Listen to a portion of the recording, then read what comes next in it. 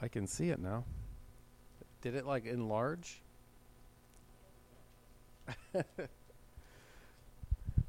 All right. If you want to turn with me, we are working our way through Colossians. If you want to turn with me to Colossians chapter 2, we're going to start in verse 1 today. We're going to be looking at Colossians 2, 1 to 7. That's our text for today. So I'm going to read that and pray, and then we'll get into the text. If you are able to stand, would you please stand to honor God as we read His Word? And I'm reading from the English Standard Version, which is the version in your pew if you are using that pew Bible. All right. Chapter 2, starting in verse 1. For I want you to know how great a struggle I have for you, and for those at Laodicea, and for all who have not seen me face to face, that their hearts may be encouraged, being knit together in love, to reach all the riches of full assurance of understanding and the knowledge of God's mystery, which is Christ, in whom are hidden all the treasures of wisdom and knowledge. I say this in order that no one may delude you with plausible arguments. For though I am absent with you in body, yet I am with you in spirit, rejoicing to see your good order and the firmness of your faith in Christ. Therefore, as you received Christ Jesus the Lord, so walk in him, rooted and built up in him, and established in the faith, just as you were taught, abounding in thanksgiving. Let's pray. God, we thank you for this, for your word, and we ask that as we study this particular text that you would teach us today. May the Holy Spirit be our teacher, opening our hearts and our minds to the deep riches that are in your word. I pray that you would fill me with your spirit and speak to me and speak through me, God, so that as I'm communicating your word, that it is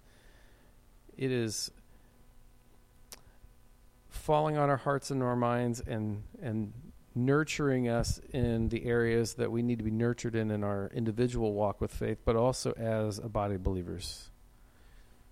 So we lift this time up to you, and God, we just pray that you are honored while we are here studying your word. In Jesus' name, amen.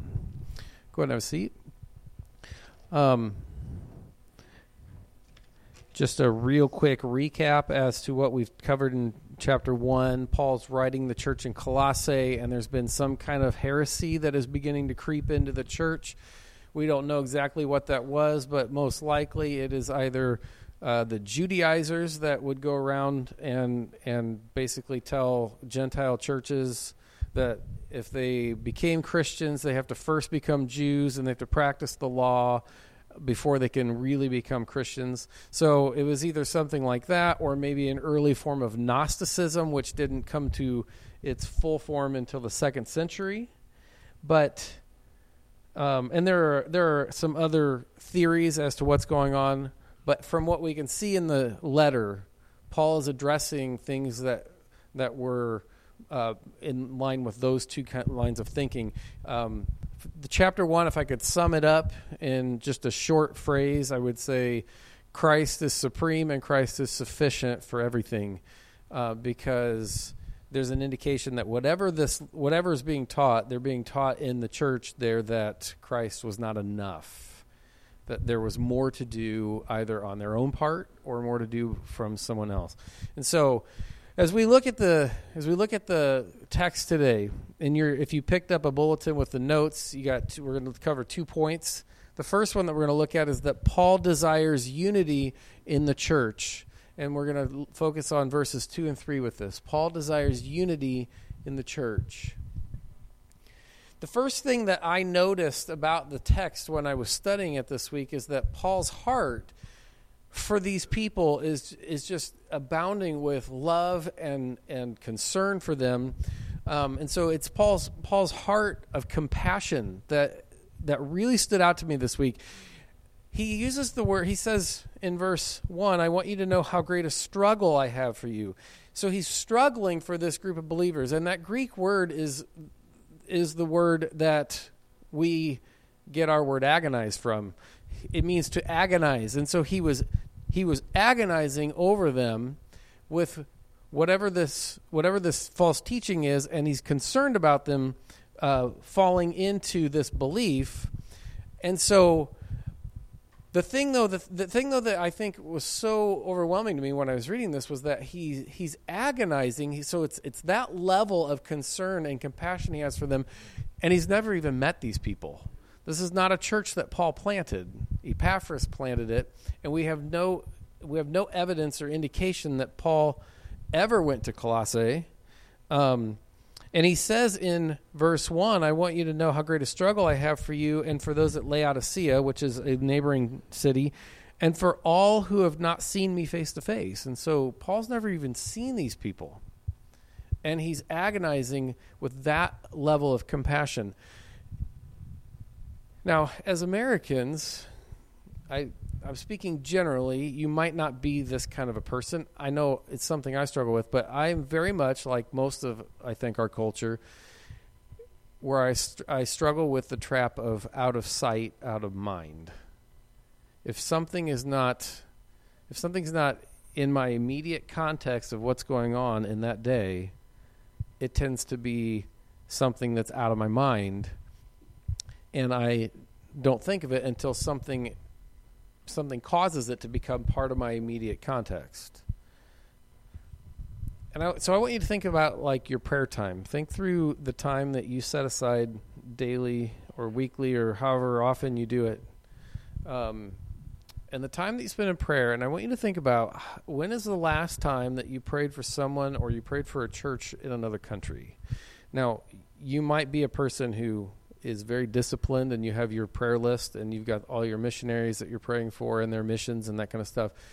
And if you're that kind of person, then this isn't going to apply to you. But if you're not that kind of person, most people, I think, don't tend to think of people who are in other countries because they're out of sight, and so they're out of our minds. But if you think about it, like, Christians are being persecuted every day for their faith in Jesus. And we tend to not really think of that or remember that or be concerned all that much about that. Even though Paul says in his writings, it makes very clear that we are all one body. And so if one part of the body is suffering, the whole body suffers. But we tend to not have that in our minds, not focus on that in our prayers. There are places in other countries where parents are afraid that when their kids go off to school that they might not come back alive because of the hostility toward believers. There are churches in the Middle Eastern countries that live in fear that when they gather like we're gathering right now, that they're going to be bombed during the gathering, or that they'll be gunned down when they walk out the doors after they're done gathering. There are places around the world that don't even have full copies of the Bible. So I think we take for granted. I mean, I've got probably 15 copies of multiple versions in my office. And there are places around the world that don't have an entire copy. They might have a book of the Bible. And there are people who put their lives at risk to smuggle Bibles into those countries. There are believers in countries that are so poor that they don't have enough food for meals each day.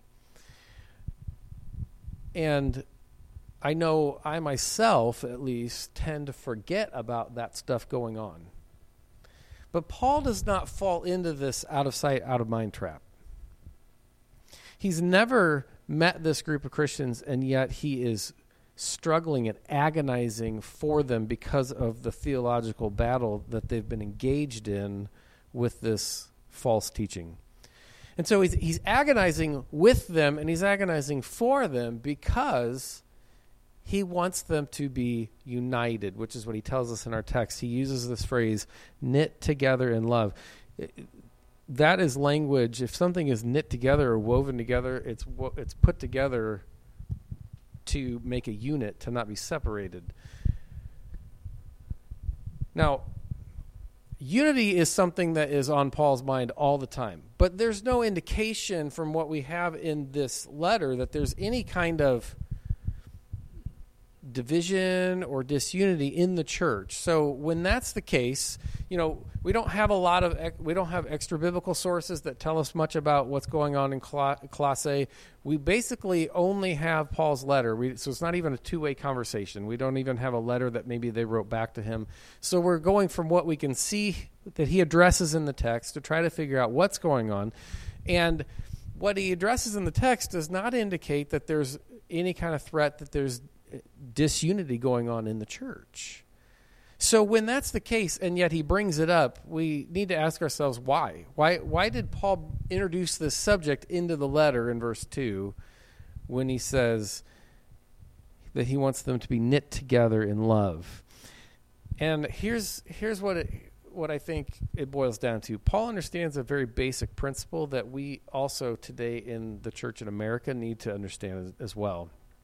And that principle is this, that if a group of the Colossian believers, and it doesn't matter how many, it could be 2 or it could be 100, I don't know how big the church was, so it doesn't matter if it's a small amount or a large amount, but if a group of the believers in Colossae were to accept and believe this false teaching that's being introduced in the church, the natural result is going to be division in the church.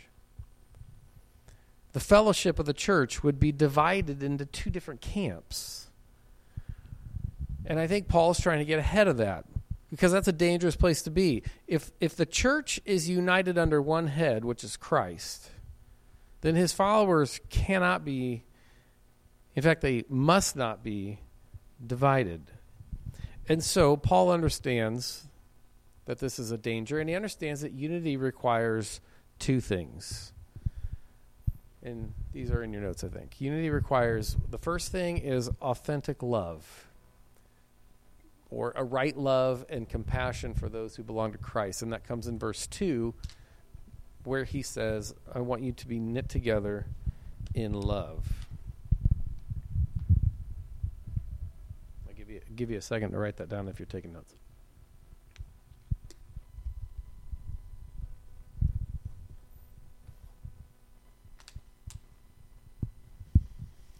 So that's the first thing, authentic love, a right love and compassion for those who belong to Christ. The other requirement for unity in the church is accurate theology. Accurate theology, a right understanding and knowledge of truth. It comes from verse 3. So,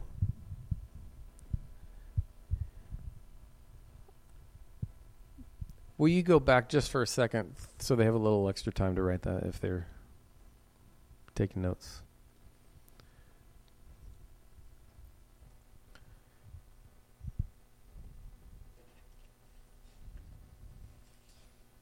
Okay, now you can go. So if we look at verses 2 and 3, he says, now, verse 1, he says, I want you to know how great a struggle I have for you and for those at Laodicea and for all who have not seen me face to face, that their hearts may be encouraged and being knit together in love. And so there's this bond of love. And we know as we've studied Scripture, and you know from your own study of Scripture, that Paul's talking about agape, which is unconditional love that is not based on feeling or motivated by any kind of thing like that, but it's a love that is a decision of the will, and that's the kind of love that God reaches out to us with. So he says, being knit together in love to reach all the riches of full assurance and understanding and the knowledge of God's mystery, which is Christ. And then verse 3, in whom are hidden all the treasures of wisdom and knowledge. Now remember, if this is Gnosticism that is being introduced into the church, they're saying Gnosticism is based on the belief that there is this special knowledge that only the spiritual elite can achieve. And Paul is reassuring them that all the treasures of wisdom and knowledge are in Christ. So, authentic love and accurate theology. Now, one is dealing with our heart, the actions, the things we practice in our life, and the other is dealing with our mind, which is our thinking. And we have to understand that accurate theology or accurate thinking leads to authentic doctrine, which is what guides our actions and what we practice. So we develop a theology of what we believe about God from what we see in Scripture, and then we fashion doctrines around that, and the doctrines are to guide our practice, the way we live. The two are very much linked together, which means the opposite is true as well. Wrong theology or wrong thinking leads to wrong doctrine or actions and practices. So authentic love and accurate theology, if either one of those is neglected, then unity among Christ, his followers, deteriorates. If either one of those is neglected, the unity of the body deteriorates. So it's important for Paul to communicate this because they don't know him personally, because there's no indication that he visited the church at all, and he speaks about not seeing them face to face. It's necessary for him to communicate that to them so that they understand his desire for them to be united in faith, hope, and love, and they understand that he truly does love them and he desires their good, because then it'll be easier for them to trust him, this man that they've never seen, they've probably just heard about. So that's our first point. Paul desires unity in the church. That's not just in Colossae. That's a theme that is in most of his writings. The second point in your notes that we want to look at, and this is what I want to really focus on the most today, is that Paul warns against deceptive arguments, and this comes from Colossians chapter 2, verse 4. He warns against deceptive arguments. In verse 4, Paul specifically stated why it's important for him to stress the unity of the believers in Colossae under the lordship of Jesus. And he says it in verse 4 where he says, I tell you this so that, and so he's just, when he says that, so that means everything that I've just said, here's the reason for why I just said it. I tell you this so that no one may deceive you with fine-sounding arguments. No one may deceive you with fine-sounding arguments. Now, since the time of the early church until today, Satan has used persuasive people with smooth tongues to utter fine-sounding arguments to lure people away from the truth. Usually, it's something subtle that sounds just like the truth, but it has something that's just slightly off enough to lead people to believe something that either undermines the character of God or leads them to believe something that deceives them concerning salvation. So you have in your notes a list of things, like on the back side of your notes, some of them are names and some of them are dates and that kind of stuff. And so what I'm going to go through is I want to go through just some examples of church history where this kind of thing, where Satan has been using people to do this kind of a thing to try to lure the church into false teaching. And so the first one, Paul dealt with the Judaizers everywhere he went. Those were the people who were saying you have to become a Jew before you can become a Christian, and you have to practice the law. And then he also, like in this situation, could potentially be confronting the early stages of Gnosticism. And so Paul wasn't the one teaching that. Later on, we're going to get into people who are teaching it, but we know that Paul was the one who was trying to correct it. The Apostle John dealt with Gnosticism in his letters that were sent to Asia Minor, and he most likely dealt with it in person when he ministered to the church in Ephesus for much of the last 20 to 30 years of his life. He spent most of that time in Ephesus, and so he was dealing with that. If you read his letters, you can see the theme of him combating Gnosticism in that. Full-fledged Gnosticism came into full bloom in the 2nd century and became one of two of the great threats to the church at that time, the other one being the Roman government.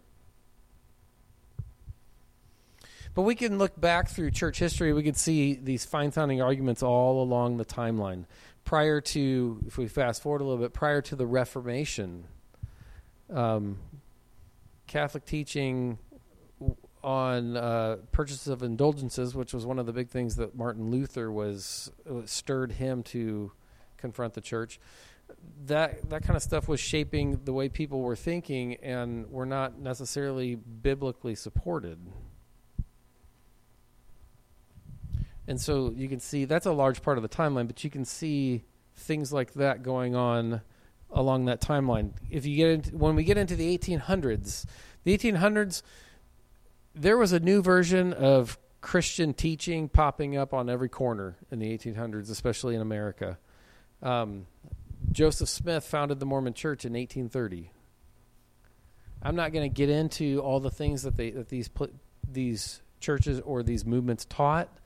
That's not the point for today, but if you're interested, I'd be happy to talk to you about them. So he founded the Mormon Church in 1830. And I'm also going to, after I give you this list, I'm going to explain to you what the point was, what they were trying to do. A small group of people founded the Seventh-day Adventist Church in 1863. You don't have to write a small group of people. You can just write Seventh-day Adventist Church. But in the 1870s, Charles Taze Russell founded the Jehovah's Witnesses.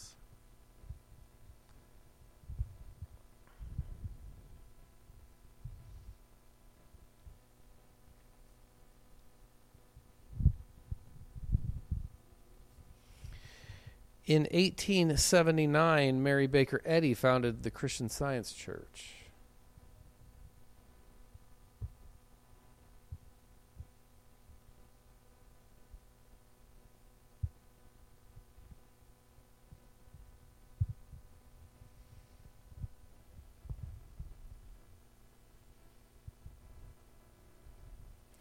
Fast forward into the 20th century, the middle of the 20th century, L. Ron Hubbard started the Church of Scientology in 1953.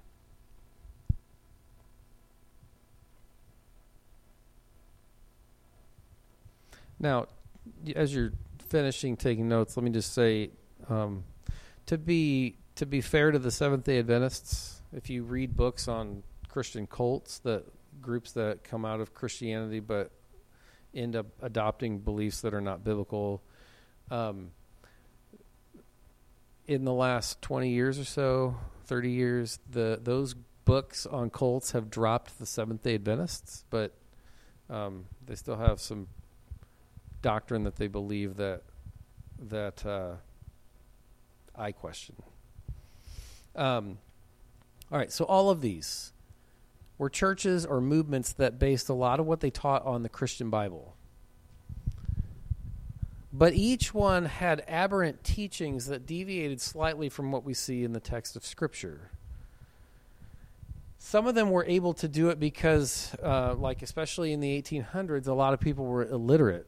The Mormon Church was so successful because they came through the Midwest, and when they came into Missouri and Illinois, where they settled for such a long time, and that's where a lot of their growth came, they were dealing with people who were illiterate. And so they were able to say, here's what the Bible says, and people believed them. In fact, the church that I worked at before, my last church, before we moved back to this area, was in that area, and that church started in a log cabin not very far from Nauvoo, and it was a halfway stopping point on the way up from the Quincy area where you could water your horses and you could rest and that kind of stuff. And the Mormons encountered that church, but the church his name was Abram Golden. He's the guy that owned the cabin. The church at Golden's Point, they could read. And so the Mormons had been real successful at telling people who couldn't read what they wanted them to believe. what the Bible said, and when they got there, they tried to do the same thing with that church, and they said, hold on a second. We know, we can read, and we know that that's not what the Bible says. And so that's one of the reasons why they were so successful in the 1800s. But what was going on there is they were trying to establish in the public eye what made them different, what set them apart from all the other churches. And so that was the mindset. If we can establish something that makes us different and convince people that we have the right teaching, then people will abandon all these other groups and they'll come and they will be a part of our group. So they emphasized what made them unique among Christianity. And because they were slight deviations in a lot of ways, some of them, like over time, they grew and they became something that were not just slight deviations, but a lot of them started out that way. Because they're slight deviations, much of the public was swayed to join membership of these groups, unaware the whole time that they were being indoctrinated with ideas that undermine the character of the Trinity.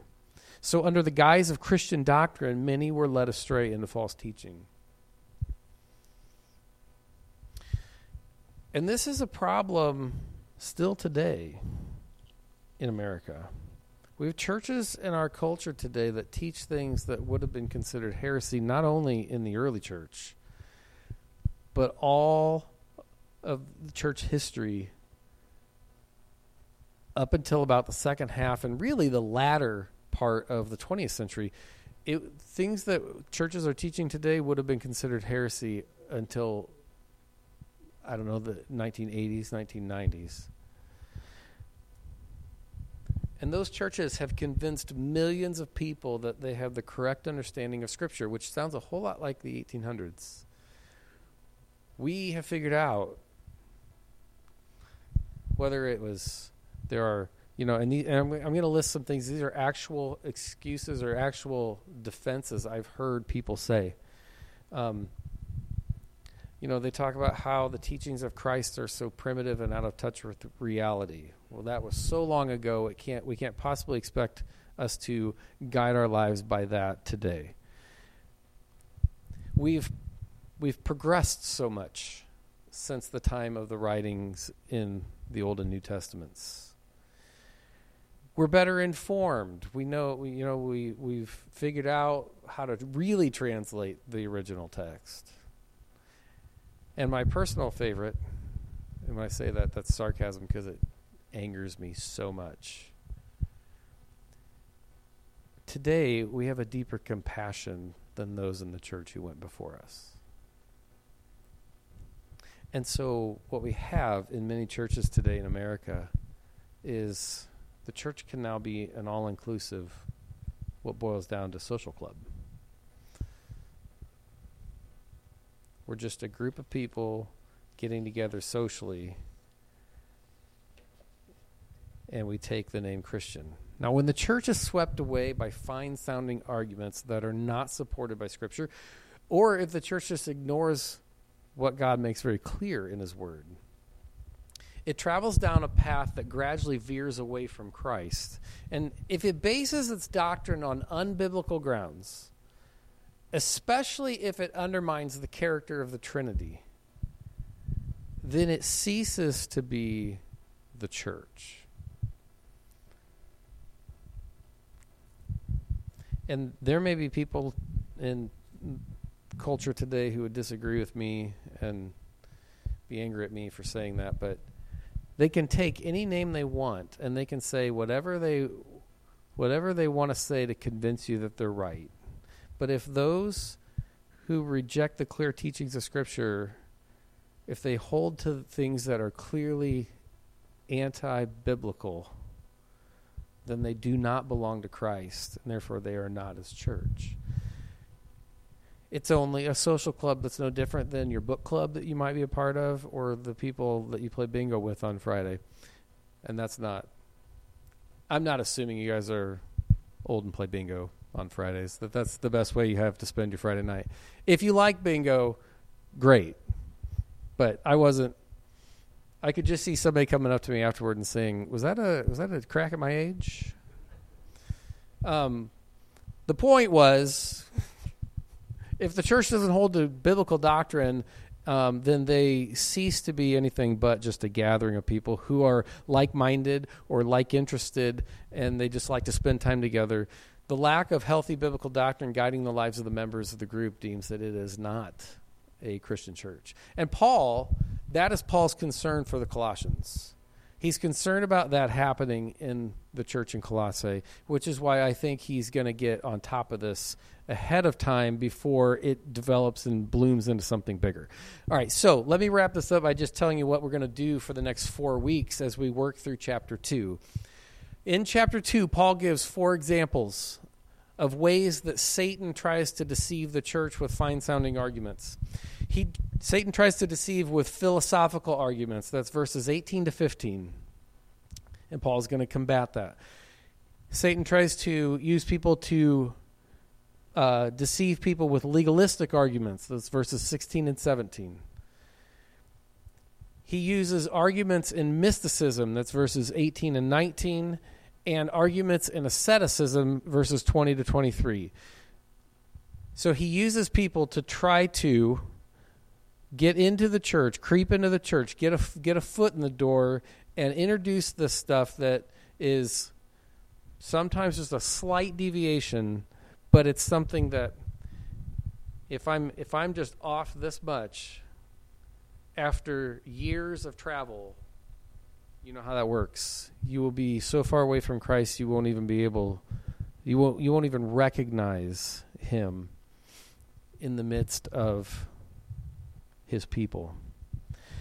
And so we're going to focus on that for the next 4 weeks and look at those things and look at what Paul says to combat them. Let's pray. Father, we thank you for a letter that deals with some hard things here. For a letter that helps us to be able to look at our own culture and say, you know what? I see that in some churches. And especially if this is Gnosticism. Gnosticism has reared its ugly head in lots of different forms that have been successful at deceiving people, but it's just a new form of first and second century Gnosticism. And so it's something that we still deal with today. So I just pray that from the text today that we were able to understand the need and the urgency to be able to prioritize unity in the body, which requires a right, an authentic love, and an accurate theology. Help us to prioritize that and make that something that is of the utmost importance to us in the church because it is to you. We see it in Paul's heart, and Paul's heart is reflecting your heart. And so may that be a burning, overwhelming desire in our hearts as a church here in Metamora. And Father, I just pray that as we go from here today, that you would be glorified and that you would draw us closer to you this week, reveal yourself more to us this week, and help us to walk more intimately with you. In Jesus' name, amen.